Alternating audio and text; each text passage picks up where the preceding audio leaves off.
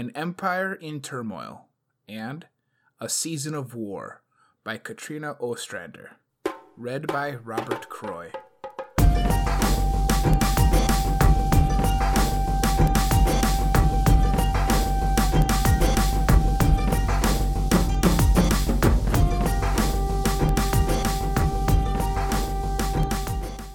There, do you see that?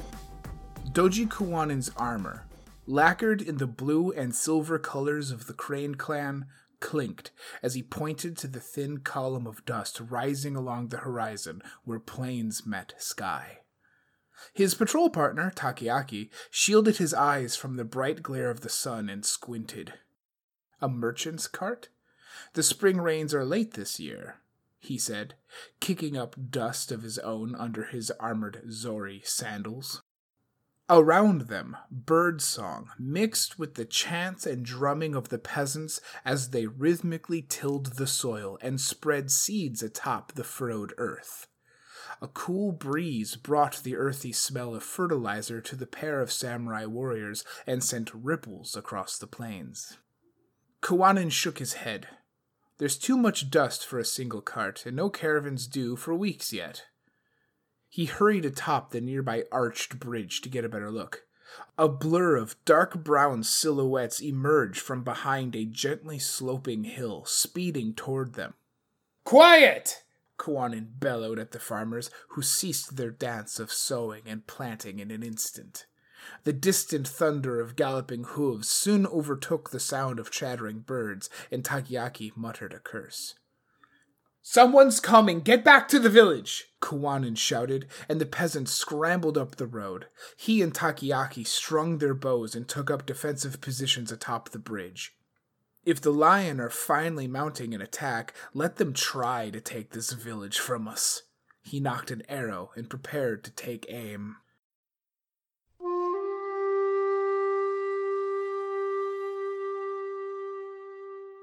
Kakita Asami of the Crane clan delicately refilled 4 teacups, one for each of her Lion clan hosts, one for her bodyguard, and finally one for herself. How she longed to be a student again, when mastering proper tea-pouring techniques was the greatest of her worries, not whether she could prevent a war between her people and the Lion clan. She stifled a wistful sigh and settled back into a seated kneeling position on the tatami mat floor. The meeting room was small and plain by Crane standards, but then again, she was in a castle in the heart of Lionlands. Our priests have heard the laments of our honored ancestors, and they demand the Crane returned the Osari Plains to their rightful owners, warned Ikoma Eiji, a Lion clan historian and her diplomatic counterpart. His attendant, the warrior Matsu Bayona, paced one side of the room, her mouth hardened into a frown. Beneath the mask of self-control, rage and frustration seethed. It wouldn't take much to incite her into an outburst, but that wouldn't serve Asami's purposes here. Her father had bidden that she provide a diplomatic back channel in case tempers flared too hot during the more public rounds of negotiation at the imperial capital. And if tempers flared here, too, well, that's why Kaizen's son had been appointed her personal bodyguard, her Yojimbo. Asami sipped her tea and smiled softly. Perhaps your Shugenja misread the omens. The Crane clan is the rightful owner of the plains. Even if the Lion Shugenja were true mediums between this world and their ancestors, supernatural evidence wasn't admissible as proof in any legal proceedings. The Ikoma historian rose and gestured toward the horizon, his eyes narrowing in indignation. Your warriors have occupied these lands for but 2 turns of the seasons. Before that, the Lion were its protectors. Asami looked to her own stoic guardian, who kept a close watch on the Matsu. She began tactfully. For 3 short generations, yes, the Lion were its protectors. But our elders can remember the days when the Crane tended the beasts of those pastures and reaped the harvest of those fields, as we did for centuries untold. The Crane needed those lands now, more than it ever needed them before. After the tsunami, the rice paddies in the coastal provinces had been devastated, and their priests did not know when the earth spirits would return to the fields and bless their crops once more. For the same reasons, her clan could not afford a war, especially while fighting intensified at Toshiranbo. The Crane stole those lands from the lion. The Ikoma snapped his fan shut and pointed it at Asami. It was not through strength of blade and honor that the day was won, but through foul trickery. The Crane did not have enough numbers to prevail, yet somehow they did. The lion, remember. Our ancestors do not lie. Asami took a deep breath. She had known this accusation was coming, but the foresight did not soften the sting of his words. The historian stopped in front of a scroll bearing a quote from Makoto's Leadership, the definitive treatise on the art of war by the kami himself. "Without honor there is no victory, without fear there is no defeat," it read. He stroked his goatee as if in thought. Asami recalled a different line from Makoto's Leadership, and she considered offering its wisdom to her host. "On the battlefield, all actions are honorable." But he continued before she could speak. At the dawn of the Empire, the first Hante charged Lord Okoto himself with maintaining these lands on his behalf. The very heavens ordained that they belong to the lion's banner. Asami closed her eyes and prayed to Lady Doji that her next words would bear the weight of her determination and the levity of her foremother's grace. "We cannot forever dwell in the past. It is in the present that we must live. If the heavens had truly decreed that the lion be its safe keepers, your forces would not have lost to our own." Uncomfortable silence pressed between them. Beyond the open screen doors and the veranda that circled the inner courtyard, cherry blossoms swirled in the breeze.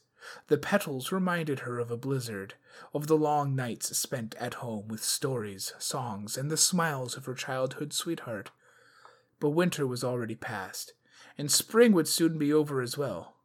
Summer, the season of war, grew near. The Ikoma began his counterattack. "The fact remains that the lion are best equipped to ensure the plains' continued protection. Your coastal holdings have fallen prey to pirate incursions on too many occasions. It would be a shame if a similar roving band of miscreants were to attack the Osari villages. Do we not want the same thing? To safeguard the Emperor's lands as effectively as possible?" Asami had to consider her words very carefully, lest she insinuate that the answer was no. "We will protect these lands well." "Then let us try out the courtier's theory," the Matsu shouted. "Our honor demands we reclaim these lands by force. We waste our time bickering here. Let us test our mettle on the battlefield. My ancestors scream for justice. The Crane will scatter before our mighty roar." "Please calm your companion," Asami said evenly, ignoring the Bushi's outburst. For a moment, she thought she saw the historian smirk. Ikoma Iiji asked, "Are you afraid of Bayona-san making good on her threats? Isn't Doji Kawanin-sama posted along the front now, guarding the village of Shirei?" Asami's heart tightened in her chest. He could be, but she couldn't know for sure. She hadn't seen him in months, and his letters had ceased since the death of his father. Had she really been so obvious with her affections in public? Did the historian know about them? No. Impossible. Surely Kawanin had posted elsewhere, safely serving in a court on his sister's behalf. The screen behind them slid open, and a servant entered to proffer a scroll to his master. "An urgent letter, my lord." The Ikoma took the scroll and dismissed the messenger. The room grew silent as he read. "Lady Asami, it appears that our conversation is over. It is just as I feared. A band of honorless ronin have slaughtered the Crane forces at Shirei-Mura. Kawanin's body unmoving in the mud, blood, and dirt, dulling the brilliance of his blue-silver armor. A hideous Ronin brandishing Kawanin's ancestral katana in a mockery of the Kakita family technique. She banished the image from her mind, but her heart still beat loudly in her ears, and her cheeks scalded red. Asami instinctively raised her fan to cover her mouth and lowered it again in one smooth motion, as though she hadn't tried to hide her reaction. "This is terrible news," she managed. Ikome Eiji took a seat again, opened his calligraphy set, and began to compose a letter. The Crane Clan forces would not have fallen, not to some band of Ronin, as the Lion had claimed. Even if there had been Ronin at the vanguard, the Lion had assuredly paid them off, and some bannerless Lion Clan Ashigaru had no doubt supported the warriors as well. Honor demanded that Asami believe his words, or at least act as though she did, but the hope in her heart refused. Doji Kawanin could not be dead. If the Crane Clan champion lost both her brother and her father in the same season, could she still pursue peace? Or would she be forced to avenge her kin? With her diplomatic leverage gone, all she could do now was pray the Crane retook the village in time. If the Lion overcame the Ronin first, the Crane would be dealt a serious blow to their case. Once again, the Lion were attempting to provoke the Crane, and whoever struck first would lose the sympathy of the Emperor. "Kaizen-san," she said, standing at last, her Yojimbo rising beside her. "Let us return home." Matsubeyono's hand moved to rest on the hilt of her katana. Kaizen took a step in front of Asami, and she saw him discreetly unlock his sword, ready to strike at any moment. Ikome Eiji set down his brush and sighed. "The negotiations in Otosanuchi have not yet finished, and our lord would have you remain our honored guest until everything is sorted out." The historian said one thing, but Asami understood the message that lay beneath. She, Kaizen, and their retinue were hostages, in case it finally came to war. "Lady Asami, you are welcome to add a few lines if you please," he said, gesturing to the parchment. "The Crane Clan delegation to the capital will be glad to see your calligraphy and know that you remain safe during your time with us." In her writing to him, Kakita Yuri would know with certainty that she had failed him, both as a diplomat and as a daughter. The final cherry blossom broke away from the branch and drifted to the ground.